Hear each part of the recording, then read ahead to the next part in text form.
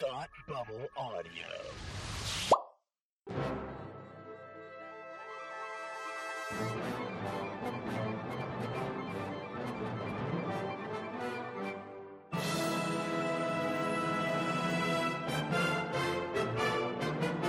Hi, and welcome to Supergirl TV Talk, the podcast where we discuss CBS's superhero TV outing, Supergirl. I'm Frank. And I'm Tim. And Frank, how are you today? I am excellent. We are back. How are you, Tim? I'm super, Frank. I'm super. A joke I promise never to make on this show ever. Thank you. I'm going to choose never to make that joke ever again on this show. Episode 6, done. Not saying it ever again. Sounds good. Yep. Sounds like a plan to me. So, listen, there has been, we have been promising for ages now that we would cover Supergirl the movie. And I think the time has come, just between you and me, I think the time has come for us to actually deliver on that promise. How does that sound? Excellent. That sounds good. That sounds good. Let's make that happen today. Let's make that dream a reality. But I think before we do that, I think we have we do have some news that we have some newses. We have some newses. I think we have some newses we should cover. Newses, okay. Well, I could start with some newses. Do you want me to start with? I can do some. Yeah, we can do some newses. Yeah, I think it's good. It's good. All right. I love it. News number 1. Supergirl pilot has officially wrapped about 3 weeks ago, which I'm sure most of you know that by now. But we said that at the beginning of this podcast, until the show started, it would be a little bit haphazardly scheduled. And so, anyway, Supergirl is officially wrapped. We're waiting. It's done. I read an article saying that we're still waiting to hear from a full series order, but I thought the show already had a full series order, so I got confused. Yeah, we've been hearing kind of back and forth reports on that. I think it kind of depends on who you ask. But we have heard from some sources that it's greenlit for a full series order, and from others that it's just a pilot and it's a kind of a the usual way it's done, where it's just a pilot and then they go to series and then they decide if they wanted to go for a full 22, 23 episode series or just stick with like 12 or 13. So we've heard conflicting reports. So TBD on that, I guess. But at the very least, the pilot has been shot. I feel very, very confident because there have been rumors that it is already greenlit for a series pickup. I feel very confident that if it's not official yet, it will be very, very soon. The upfronts are in May. It's only a few weeks away as of this recording. So I do think that we will hear more officially within the next let's see, it's the end of April now. I'd say within 3 to 4 weeks for sure. We will know whether or not it's on the fall schedule. That's cool. Exciting. Yeah, for sure. Yeah. Well, my question about it being a full series or not ordered plays into the second piece of news in which Blake Neely tweeted out that Blake Neely is the composer for Arrow and Flash, and he did and he's done the theme song and some additional music for the pilot. But I wasn't sure if pilot episodes, if we know they're going to get picked up or not. I'm not sure if the music is done or not. I vaguely remember seeing some pilots that never made it to series that didn't have any music. Yeah, and so that's depends. It depends on how invested the studio and the network are in it. If it's kind of a shot in the dark, they might just use sort of stock music or whatever for until it airs, and then sort of add score it later. In this case, the fact that they're scoring it kind of makes me think that this is they're pretty much sure that it's going to go to series. So yeah, that's good. Like a vote of confidence. Yeah, it's good. So it's very good. Good stuff. Why don't you take the next bit? I will. So we have our Zor-El, who is Kara's dad. Robert Gant has been cast as Zor-El, and he shot some scenes in the pilot, from what we understand. That kind of bums me. I was really hoping that Dean Cain was going to be Zor-El, so it kind of bummed me out that they cast as Zor-El, but that means that Dean Cain could very well be, one of the Danvers, as we originally thought. Yeah, and that seems to be what people are speculating the most heavily. So I kind of am leaning in that camp, since it seems like that's what people are seem to think is most likely. We have some other casting news, though, don't we? We do. Paul Stewart has been cast as a man named Yale, and Derek Mio has been cast as I knew how to say it. Higashi, there it is. Haha, yes. And so there's no word on what their parts entail or why they're there, how big they are, nothing like that. But with the man, for Paul Stewart, I assumed with a man like Yale, it sounds like he's going to be part of that secret espionage, super government, DEO thing. So that's my guess. Even if you look at a picture of him, I pulled up a picture, and it's like the one thing, he's like not smiling, and he's wearing a suit, and it wasn't even from the Supergirl pilot. It was just the picture of him, and I was like, oh yeah. That man works for the government. Yeah. So he just looks like that. He looks like a TV fed a movie fed. That's exactly what he looks like. So, yeah. So that was that piece of news. Yeah. This next bit I'm excited about, actually. Yeah. If you take it. Why don't you go ahead and tell the good people. Sure. Yeah. So Melissa Benoist, this is interesting. Melissa Benoist, in a recent interview with Access Hollywood, mentioned, I'm playing Kara Danvers. Kara. She said Kara Danvers, not Kara. Which is that a huge piece of news? No. But it's an interesting it's really debate that rages on. Yeah. It's not huge news, but it's an interesting debate that rages on among comic fans, and how is it pronounced? We're reading it in the comic book, so how do we say it? Is it Kara? Is it Kara? It depends on who you ask. It depends on what movie or TV show you're watching. So how do you typically say it? I always say Kara. That's just, between. I get any pronunciation for any superhero name from the cartoons that you watch growing up.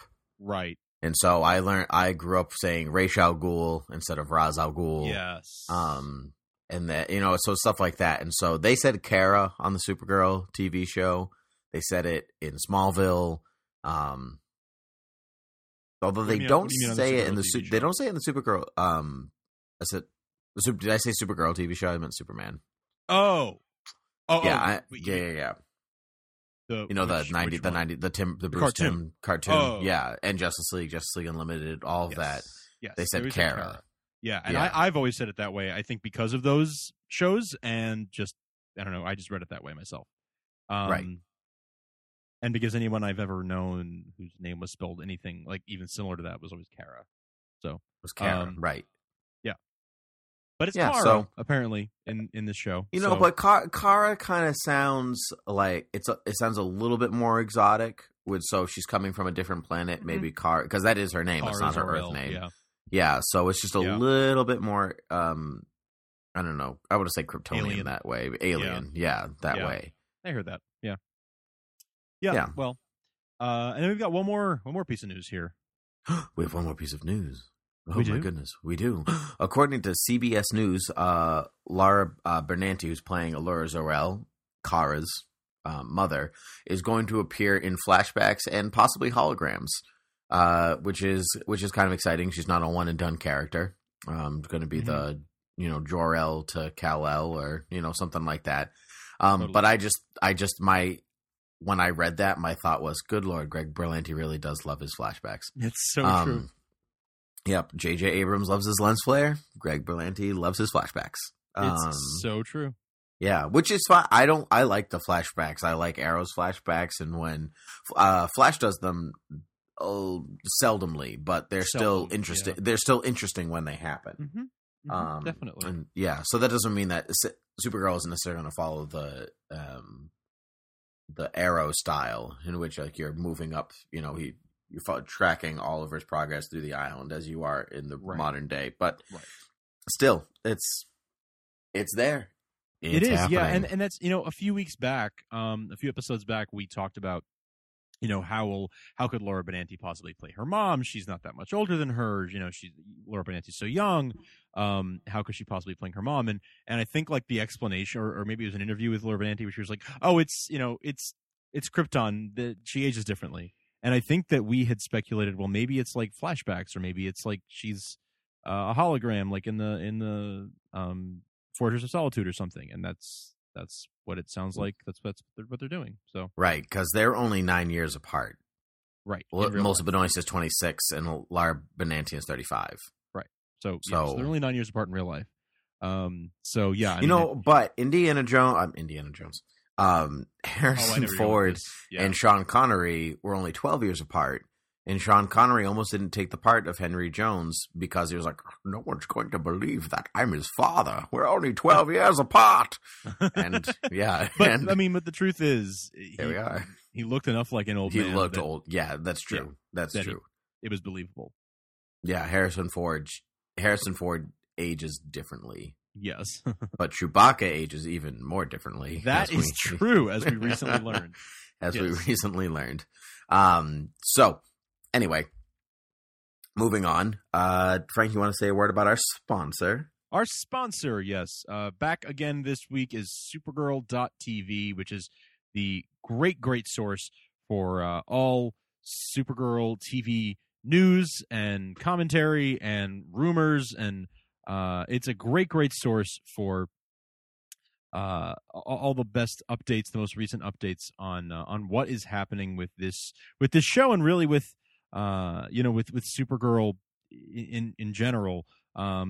It's been one of my favorite sources of news and information for the show, and it's just if you read the site every day, you will be up to date. You will know everything that is happening with Supergirl rumors, news, spoilers.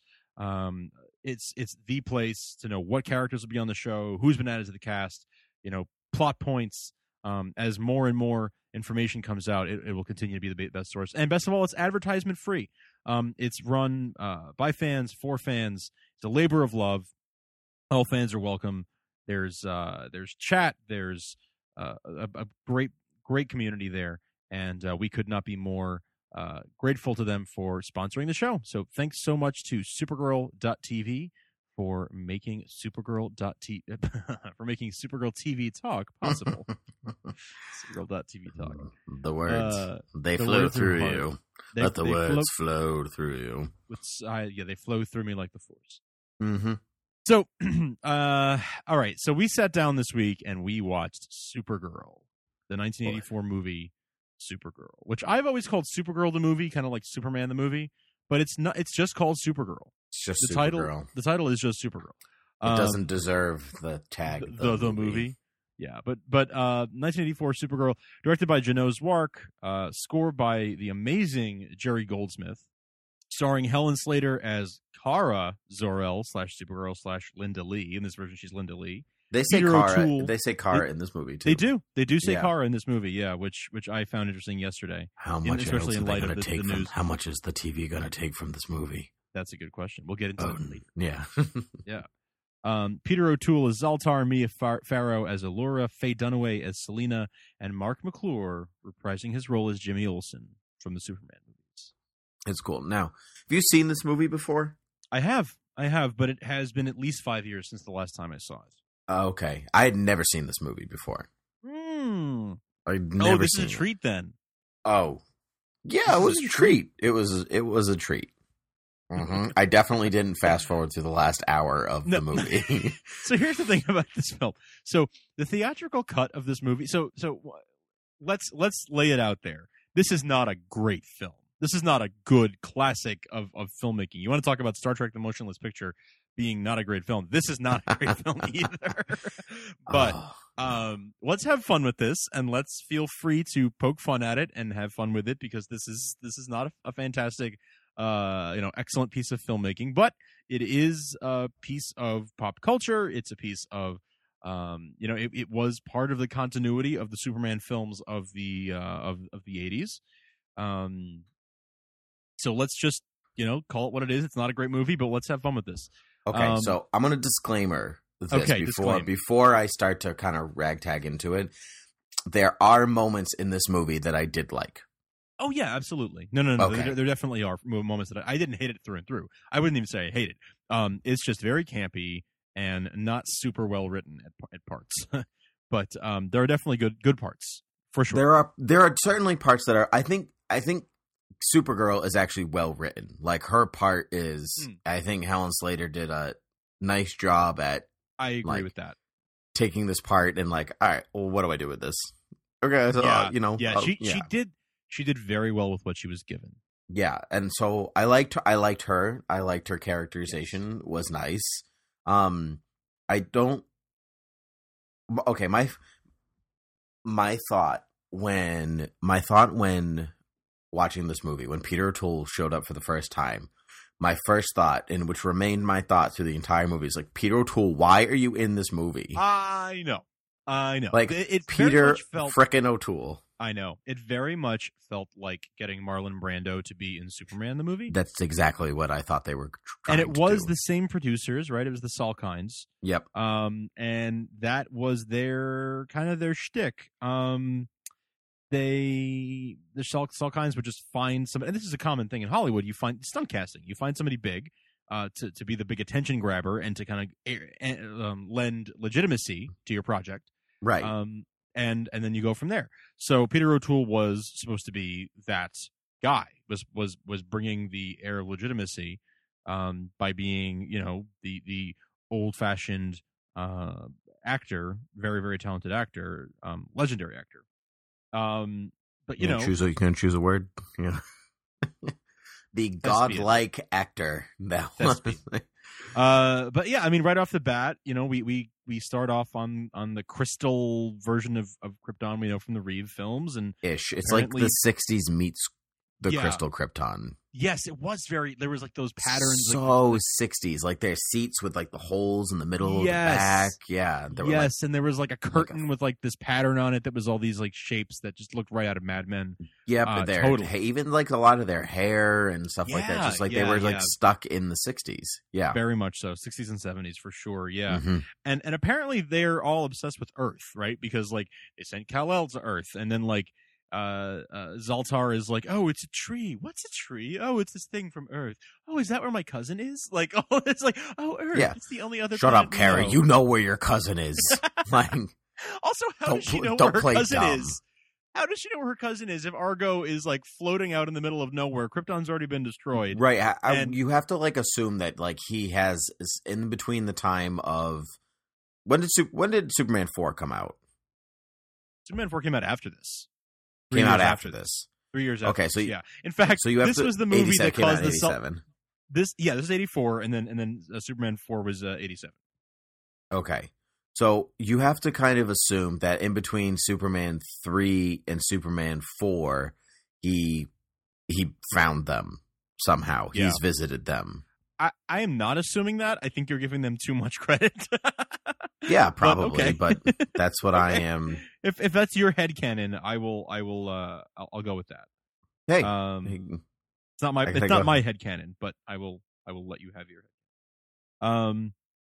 So somehow they all know where he is, and they're obsessed with Earth. And okay, so my question is: so the Omega Hedron, somehow Zoltar got a hold of the Omega Hedron, but like Argo City can't function without it, and it's like a great source of power, and he just borrowed it without anyone noticing. Yeah, well, that's why they freaking put him in the Phantom Zone, because they were like, guard the thing in the first place. He's slippery. Obviously. Yeah, apparently. Clearly, this old man. Clear Zoltar is the Loki to Argo City. Yeah, apparently. Just because then even when he gets banished, he's also like, oh, I found a way to travel between worlds in this inescapable prison. True. Here you go. It's so true. Yeah. It's so true.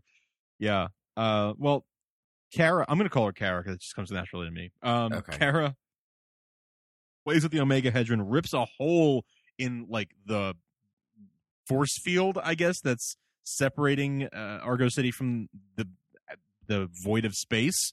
Right. And the Omega Hedron gets sucked out, and now everyone's like, oh no, we're going to die in like 3 days unless she gets it back. And they're all like, and immediately Zoltar's like, oh crap, I'm going to the Phantom Zone, aren't I? Like immediately. By the way, founder of the city. He founded this city, and somehow he's like new city. It is, yeah. First, yeah, actually, that's a really good point. That it's a very young city, apparently, if he founded it. Also, Zoltar is like the wizard from the Wizard of Oz, who's like he's their leader, but at the same time he's very bumbling and clumsy. Yep.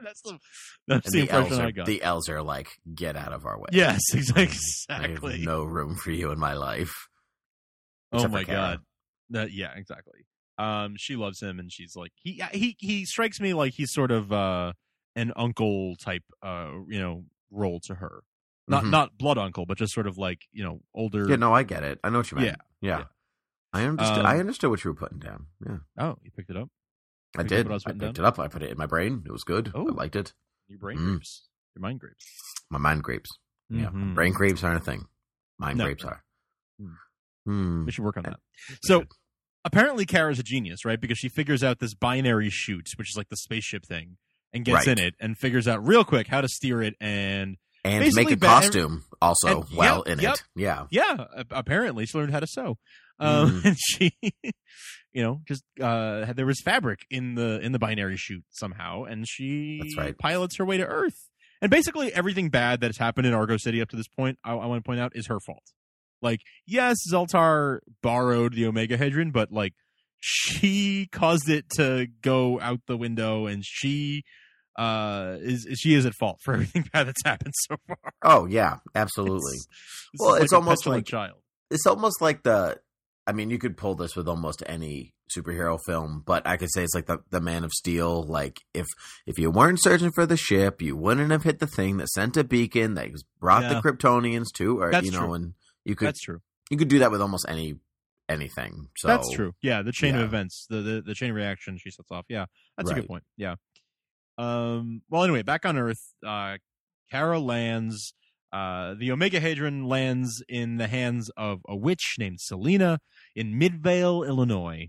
And we hear on the radio, I don't know if you noticed, this was very subtle. I didn't notice it the first time. Yes, I did hear it, because I was curious how we were going to get where's Superman? Where's Superman? And then on the radio, it's like, Superman left and then did this and stuff. Off on a peacekeeping mission millions of light years away. When they said that, I was like, oh, if they didn't sing Peacekeeping Mission, this could be in the Superman Returns canon.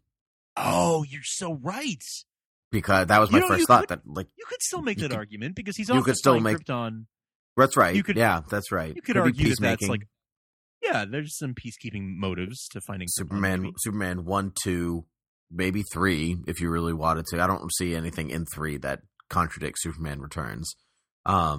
And so Supergirl, and then he goes off. Yeah.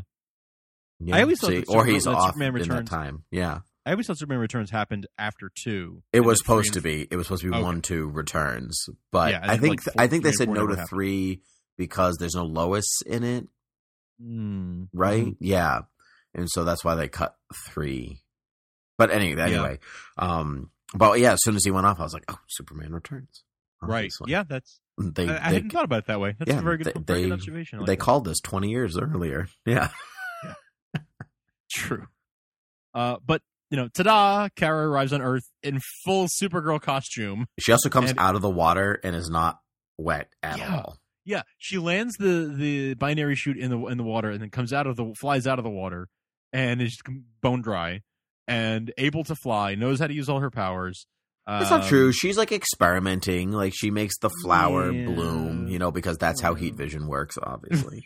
Yeah, that's the other thing. The Salkinds never really, I feel like they were just like, these are super, and they can have all these powers, so make her do this and that. Heat makes flowers bloom. That's how photosynthesis works. Make it happen. Her heat vision is basically photosynthesis. Yeah. Yeah.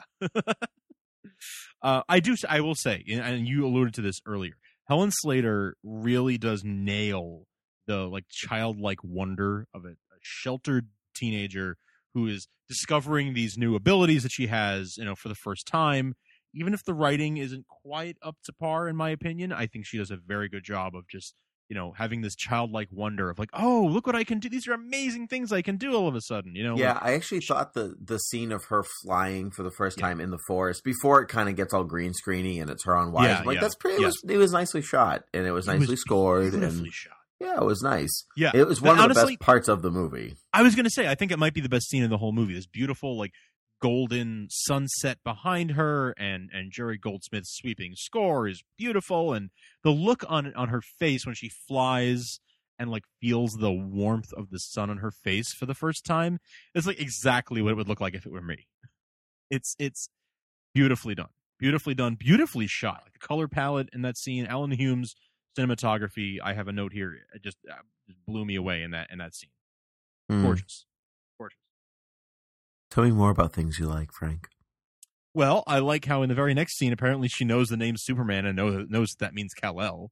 Yeah, I also like I actually like when she gets to Lucy's room and she was and she's just like touching his She's like touching his poster. And she's like, yes, mine. I mean, like, cousin. Okay. Easy mine. There. Easy. Yep. I actually did like that it was like just the poster you could buy in a store. I know. It's like a picture we've seen before, right? Like, yeah. It wasn't get him in to put a costume and be like, okay, take this new picture. I'm like, no, we just went to the corner store, picked ourselves up a poster, put it on the wall. I like how it's like, I'm not sure if that's like cool because it's like, oh yeah, it's a picture I know. It's like, that feels real. Or if it's also because it's like, well, we couldn't get him to come in, so we just took a picture that was already around. Yeah. No, I liked that it was a picture we already knew. Yeah, I did too. Yeah. Yeah. But I like that. But having never seen the film before, I was like, oh, it's Lucy Lane. That's cool. Yes. Will they mention Lois? Hey, look, they mentioned Lois. That's exciting. Daily Planet, Clark Kent, all that stuff. Yeah, and Jimmy showed up. That was cool. Yes, he did. Yeah. I liked all of that stuff. Yeah, me too. All the callbacks that said like, yes, this is the same universe. You know, this is all happening in the same continuity. I like. Yeah, it's kind of like watching Flash and Arrow on TV now. It kind of is. Like, yeah, they say stuff, and you're like, oh, it's cool. They or like when you watch Agents of S.H.I.E.L.D. and they're like, oh, blah blah blah, Iron Man, and you're like, yes, Iron Man. That's right. He exists in your world. Yeah, totally. I like it when you build a world. I mean, you know, like, okay, this is all happening. This is realistic to me. This is how it would be in real life. You're building a world here. I like it. Yeah. Ish. Real life. Comic book real life. If they were superheroes, yeah. But she's confronted by these like two generic thugs who are driving like a 16-wheeler, and they're like straight out of the Silver Age. No motivation. They're just bad guys. One of the guys, she's like, why are you doing this? And one of them is like, it's just how we are. Yeah, and I was like, yes, it exists. It's exactly as you were written. Good. And that was very meta of you. Whoever wrote the the screenwriters really thought that was an okay explanation for a character's motivations. It's just how we are. David Odell wrote the screenplay. Yeah, well, that was unfortunate on David Odell's part. Yeah, well, actually, he David Odell won a primetime Emmy for writing. I'll have you know. I'm okay. Well, that's wonderful. Not for this movie. No, do you know what he won it for? You're going to hurt yourself. You ready? Oh, God. The Muppets. Really? Okay, no, I believe that. Yep, outstanding writing for The Muppets in 76. I believe that. Because a lot of this writing is a lot more like The Muppets than it is like Supergirl. It's just comical. It's just like, it's just cheesy. But for the right genre, for The Muppets, it makes perfect sense. So cheers to that, David Odell. There you go. Good job. So Selena, right? She's this witch who got hold of the Omega Hadron, and she is evil, and she has this. She has this right-hand man whose name is Nigel, and it turns out that he's also a teacher at a school there in Midvale, where Linda, Kara, under the guise of Linda Lee, ends up going to school, and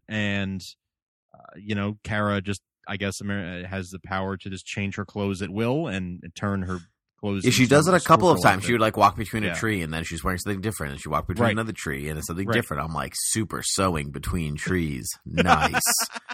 Super weaving. Remember that superdickery.com? Yep, super weaving. Yeah. Super weaving. But she forges a letter of recommendation to get into Midvale High School and ends up as Lucy Lane's roommate. And which was cool.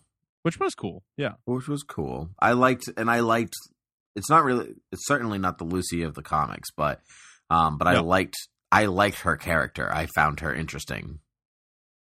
actually. She was interesting. She was very interesting. I think some of the best parts of the movie were watching Lucy and Linda together. I think that those were good parts of the movie to me.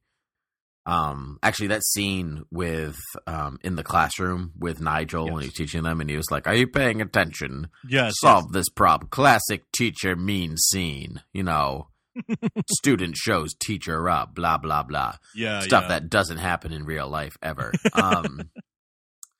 I liked that scene because I did too. It reminded you how smart she is, because even though she's kind of wandering around going, "Oh, what's all this stuff?" Yes, I think that's what almost everyone does when you are, like you go on vacation, you go to a new place. Let's say you're living in America and you go to Italy and you're walking around at the Colosseum and everyone's like, "Look, columns." And you're like, "Wow, columns." Like you've never seen a column before. But that's what we do. We look at it and go, "Wow." It's just, Yeah, exactly. It's not a bad thing. That's the way we are. No. She's just like, kind of awestruck by everything she's seeing. Like, oh, wow, this is so different. Like, this doesn't look like the 60s at all. Yeah, like, to her, it's all new and exciting. But yeah, she shows that super intelligence that we don't see a whole lot of nowadays in more recent versions of these characters. But we see it here. She said, what is it? He says, like, in the year 2040 or something, what will the population of Earth be? And she spits out this number, which is comically low. Yeah. It's like 5 billion and change. And it's like, we already passed that. Yeah. Like, sorry. You're wrong. Fooled you. Yeah. I didn't care for her relationship with Ethan, the supposed love interest. Yes. He was like, "I love Linda." I'm like, "Do you? What's Linda's last name?" Well, do you want to talk about that? Okay, let's get up to that part, because that's where it starts to get, the plot really starts to thicken there. So Lucy goes on this group date with Jimmy Olsen and a bunch of other teenagers, and where do they go? They go to the classiest place in Midvale, Popeyes. Yeah. They have a date at Popeyes. But Selena casts this spell on her gardener to make him fall in love with her. But he runs away, and so she tries Good spell, Selena. Good job. Yeah. Good job with the spell there. Well done. Mm-hmm. Yep. And she tries to cast another spell then to, like, enchant all the objects around him to guide him back to her. And in doing so, she makes this bulldozer run amok, and it causes all this destruction. And Kara ends up saving him as Supergirl. And the way the spell that was cast on him works, he's going to fall in love with the first woman he sees. Well, the first woman he sees happens to be Kara. So he falls in love with her, but under the disguise of Linda Lee. Right. So Selena is just not cool with this. Not cool. Definitely not cool. Not cool with this. But yeah, you were saying the Ethan thing. He just like, okay, whatever. It's magic, and so it's like black magic, and he falls in love with her because he's under a spell, whatever. But she falls in love with him too, right back. Right. And there's literally no reason for it. Literally no reason. The only thing you could ever come up with would be like, "Oh, you saved me from the bulldozer. Now I have Stockholm syndrome." Yeah, I get. I mean, that's not Stockholm syndrome. Not even, because she saves him. But I know what you're saying. Like, I think this is my theory as I was watching it. My headcanon, as I was trying to explain it away, was that, she's a teenager, and she is she a teenager? She's in high school. She enrolled in that high school. So I think thought it was like a college-y. I guess. Yeah. They called it Midvale High. They called it Midvale. Or yeah. All I know is the signs said, I was trying to figure that out too. The signs said Midvale School, but I saw that one of like the pennants said MVHS, Midvale High School. Okay. So I'm saying that she's definitely definitely a senior. Definitely like 18. But maybe 24, Look, whatever. I mean, they don't know. She forged her letter. They don't know. Exactly. Who knows? Yeah. I think in real life, she definitely acts sort of childlike, right? She doesn't act like an adult. She acts, and not childish, childlike. So I think she's probably supposed to be a teenager, maybe a sort of just a sheltered sheltered damsel type Right. in this portrayal, which is not really how I see the character. I don't see her as a damsel in distress type. No, that kind of defeats the purpose of an empowered woman character. And I think that this is a growth story. So by the end of it, she outgrows that and she becomes a much stronger character. Absolutely. At the beginning of it, you're right. At the beginning of it, she is this sort of innocent, naive person. Well, they're trapped in one city. They've never been anywhere or anything like that. So, like, you can understand the naivete. And so that's a perfect explanation, because I think that's why you are so good at those. I'm just something. You're too good at those. You are something else. You are just talents that cannot be matched. Oh. But I think that go on. No, really. Go on. No. Shush. Yeah. My headphones aren't going to fit on my head anymore. Because of your headcanon. My headcanon. So much is rumbling around in my headcanon. I do think, though, because she is so sheltered and she, this might be the first time that a man has paid any attention to her. And that might be why she's infatuated with him. Yeah, that's not Zaltar or her father. Yeah. Right, absolutely. Right, exactly. That, like, a young man close to her own age, anyway. Mm-hmm. Yeah, because he's definitely not in high school. Definitely not. No, he's definitely a grown up. He's definitely an adult. But you know what I'm saying? Like, the first time that a young man has ever paid her any attention. So right, which makes that makes a relationship weird if she's in high school and he's like, it's true. He's pushing 30. I think for her it's more of a schoolgirl crush type of thing, whereas for him he's under a spell, so he can't help it. He's not under a spell the whole time, though. He is for most of it. Yeah. What about that scene by the lake when she saves him and flies him away, and he's like, "No, but I have to go." I think he's still kind of under the spell because he's like, "I need Linda." I think that's still like. I think he's still under the effects of the spell somewhat. I'll be honest, I was kind of fast forwarding at that point, so okay. I'm gonna bow to your infinite wisdom. Actually, that scene I was not because I was interested. I actually just pretty much fast forwarded anytime Selena was on screen because it was not happening. Yeah. That was Faye Dunaway is a good actress too. Yes, she is, which kind of makes it kind of hard to believe that she was actually, she did this movie and that she performed as poorly as she did. It's that she performed as poorly. But I mean, you could also, I know tons of great actors and actresses that have been in movies that they did not perform well in.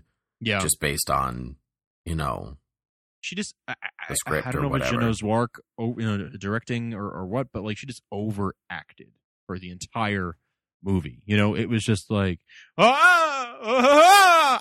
acting. It's just so over dramatic, over the top the entire time.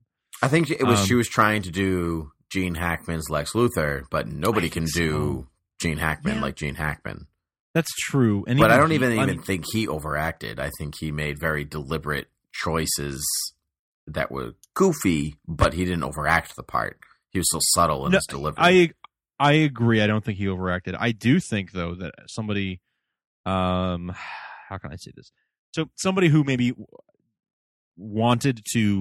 thought that they were capturing the spirit of Superman 1, 2, and 3, but didn't really understand it, might think that having her overact is what you needed to do because it's a comic book movie and it's cheesy and it's corny. And I've seen Batman, the TV show with Adam West, so they need to be like this. But she was far more, like Cesar Romero than she was Gene Hackman.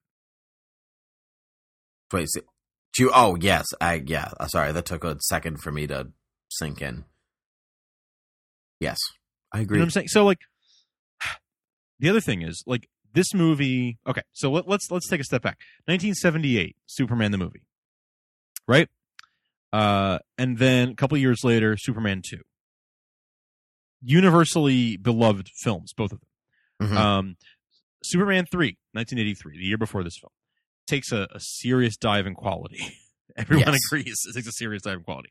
Then this film comes out, and it takes another serious dive in quality, a nosedive. And then 3 years after this, Superman 4 comes out, and that is one of the most laughable films, superhero films, ever committed to film. Agreed. Right? And and this is like, I'm not even, this is not even just my opinion. This is just sort of like conventional, like this is sort of the popular opinion of these films, is that it starts with 1 and 2, very, very quality films, and then it just goes way downhill very fast. So from Superman the movie all the way through this film are all the same producers, Ilya and Alexander Salkind. After this film was a box office bomb. Yeah, we can try. You can sit here and try to defend it all you want, but there's absolutely no reason why this movie should do well at the box office. Oh, absolutely not. It was terrible. I mean, it's not a good movie. I said that from the start. It's not a good. There are good things about it, but it's not a good movie overall. Right. Faye Dunaway's overacting being the least of the problems, really. So this film did so poorly. The budget was like I think like 35-40 million, and it only made like I don't know where that budget went. Like, it might have gone to Peter O'Toole because it probably went to Peter O'Toole's squirt bottle. The backdrop. You can tell the backdrop of Selena's like fortress is just painted and cloth. Yeah, it's not even painted on like wood or anything. It's just and it's not like matte paintings or anything. It's just it moves in the breeze. It's awful. Yeah. But they spent like 35-40 million to make this film and only got back like 14 million. Like that was the box office gross. That is a bomb. That's awful. Bomb. It wasn't profitable in any way. And that was what made the Salkinds decide, okay, we're out. And they sold the rights to make Superman 4. They sold it to Canon, like Canon that made your printer. Right. Like Canon that makes cameras. That Canon was starting up a film division, and they made Superman 4. And so there was no passion for these characters in. It was really just these like and the Salkinds. I mean, this is a wormhole, but the Salkinds were not nice guys and they were pure businessmen. Didn't have any care for the craft of filmmaking. They just really were just like, we invest in the film. You make the movie. We make the movie the money back, and it's over. But they were not nice guys. They didn't tell the cast of Superman the movie that they were shooting 2 films back to back. I did know that. So that they could pay the cast for one film and squeeze 2 movies out of it. That's awful. They made everyone think that it was just one giant long movie, so that they could squeeze double the. And now there's like, Screen Actors Guild has all kinds of regulations against that. But anyway, I digress. So you can see, I guess the point I'm trying to make is you can see the passion was not there in the making of this movie. It might have been for some of them, but certainly the big honcho, but the producers behind it, at the top, there wasn't anything. But I mean, you could argue that Helen Slater had passion for. Helen Slater Helen Slater is not a problem with this movie. No, Helen Slater is not a problem with this movie. No, arguably she is the best part of the movie, which is good considering the movie is about her. I agree. I think she's like one of the few redeeming factors about this movie. Absolutely. Yeah, like I said, it was her, and I liked Lucy by Maureen Teefy, who I've never seen, and I don't like anything. I've never seen her anything before or since. No, but and I liked when Jimmy showed up by Mark McClure and Peter O'Toole. I don't want to say he like checked it in, but like, yeah, this is not his thing. No, but he was Peter O'Toole was also but he was like an extra adventure type, guy for a while. I mean, he was Lawrence of Arabia. He was, yeah. But and he might have been like, Brando did it, Yeah, yeah. I mean, think about this time, right? It's not that many years prior to this that yes, Brando did Superman the movie, and you've got Alec Guinness doing Star Wars, and it's not the most unheard of thing, for him. Peter Cushing even doing Star Wars. For these British actors with Shakespearean backgrounds, and who are just great legends of film, it's not unheard of. No, absolutely not. I just watched before we hopped on to record this. I just watched the trailer for Spike's mini movie event called Tut. It's just about King Tut, but yes, Ben Kingsley's in it. Like, there you go. It's the only guy in the film that there were a couple people that I was like, oh, it's you, but I don't know their names. But it's like, that's Ben Kingsley. Yeah, it's the same thing. We're still doing it. Right. Right. You're absolutely right. But I mean, but to more to the point, Star Wars was nominated for Best Picture. That's true. This was not. Although at the time they didn't know what it was going to be, so that was a big risk on Peter Cushing's part too. Very true. Yeah. This is That's very true. very interesting. It's very, if you tell me everything, it's very interesting. Any final thoughts on Supergirl, the movie?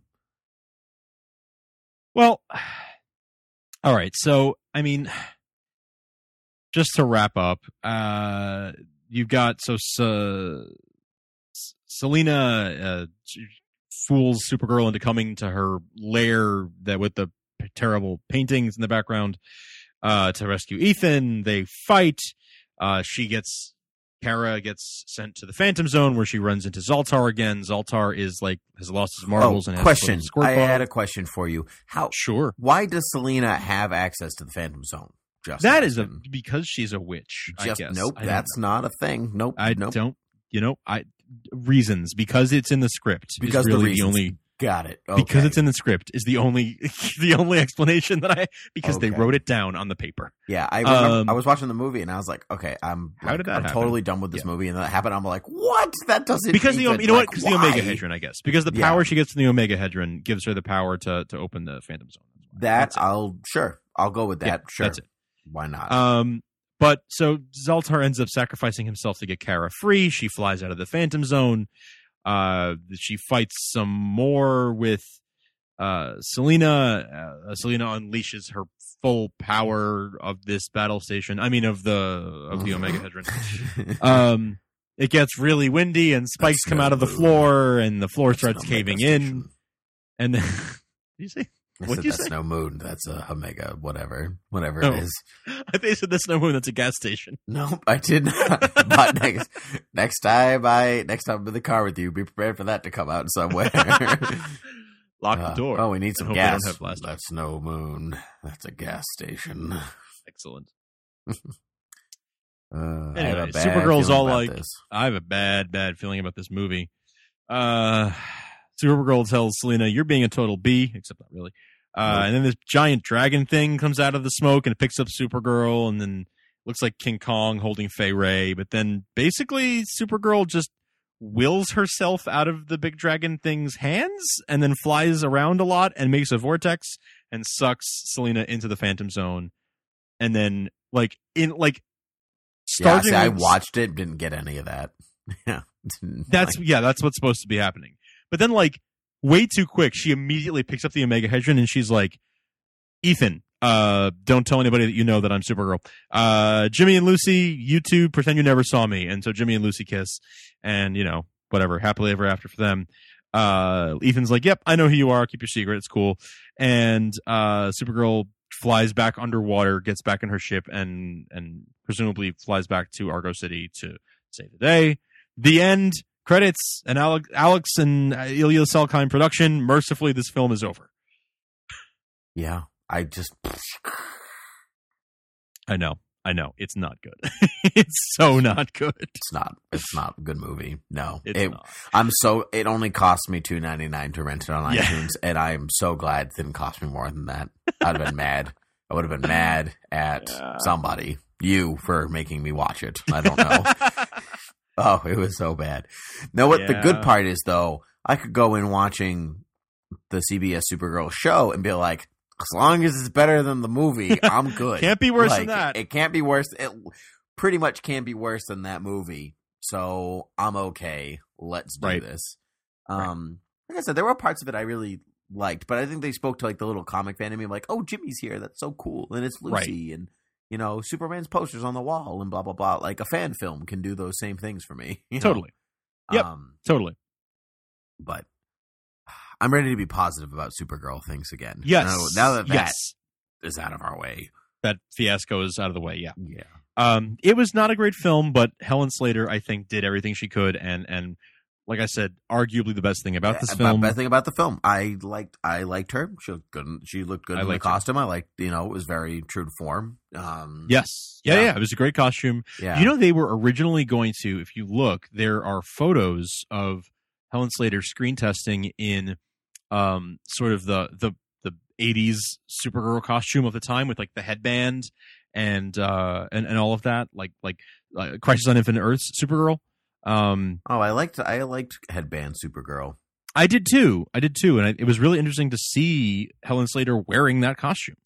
I I see it. Yeah. You see it? Yeah. Yep. I didn't know about that until the other day when I was watching the movie. Oh, I'm really glad that they did not do that. I mean, I am too. I think that the look that they gave her was just classic, and I wouldn't change it. But yeah. Well, I don't mind I don't mind that 80s costume, but it's like the S is like too high. It would need they would need to adjust it for me to be happier with it. It just doesn't look. It looks like a screen test costume. That would be the. It does. Well, it's clear. Yeah, I know what you're saying. It's clearly like not a final like screen ready costume. It looks like no, it's not. Still working on. Yeah. I agree with that. For sure. Yeah. What are do you have like closing arguments on this fiasco that was a movie? They tried. Good for them. They tried. They did what they could. They did what they could. And Helen Slater did a very good job with what was given to her, as did Peter O'Toole, who kind of weirded me out in the movie. Not gonna lie, with the spray bottle in the Phantom Zone. Squirt. Would you like a squirt? Squirt. Yeah. Squirt. No, that was weird. I don't know what's happening. That was very weird. Yeah. Yeah, but you know what? It's all right because I'm Sean Connery. You know. Wow. Yeah. You are, aren't you? I am. Little known facts. Yeah, I agree with you. I think that it suffers from a problem of poor writing, and I think that they just thought they could pump out a sort of just crappy comic book movie and that people would eat it up because I think to their mind... See, here's the thing. The same people who made this film made Superman the movie and Superman 2, which are beloved superhero. Like, Superman the movie is considered by many to be like the prototype, like the perfect... superhero film. Yeah. And so to think that the same people who made this movie and thought, yep, this is the same level of quality. Yeah, I don't just shows how little they didn't know. They knew and how much the responsibility of making that film was actually on them. And they didn't, and I think that shows that the reason why Superman the movie is as good as it is because of Richard Donner. And the people that he brought on board. Yep. You know, Tom Mankiewicz, like his people, Donner's people were the reason why that film was as good as it was. And you know, Superman 2 was spun out of his work, and he started it, and it was finished then by Dick Lester. But you know, and then Dick Lester kind of just messed it up with Superman 3. So I think it really shows that Donner knew how to make those films at that time, and the other people involved didn't really. And by the time you get to this film, you know, no one is left from the first film anymore, and they just messed it up, and it just fell apart.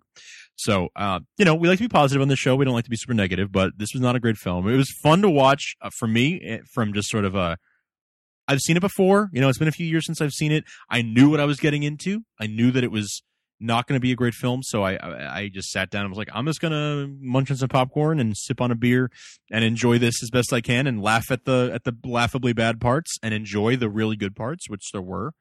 And that was it for me. Did you know going in, because since I didn't realize it was your first time watching until now. So did you know that it's not considered a very good movie? I knew that it wasn't considered a very good movie. I just did not know how bad of a movie it actually was. Okay. If that's like, I thought it was like maybe enough. Like Superman 4 levels of bad, which is looks like an Oscar. I would argue movie, maybe, although it's been a long time since I've seen that. So it's pretty close. Superman 4 is worse, I think, but this is pretty close. This is not that far off. Hey, really. Superman 4 had John Cryer in it. Let's not forget. Yeah, that. Okay. Anyway, John Cryer with Gene Hackman's voice. Oh yeah, that's for some reason. Anyway, yeah. Just all right. Well, whatevs. That's all I have to say about that movie.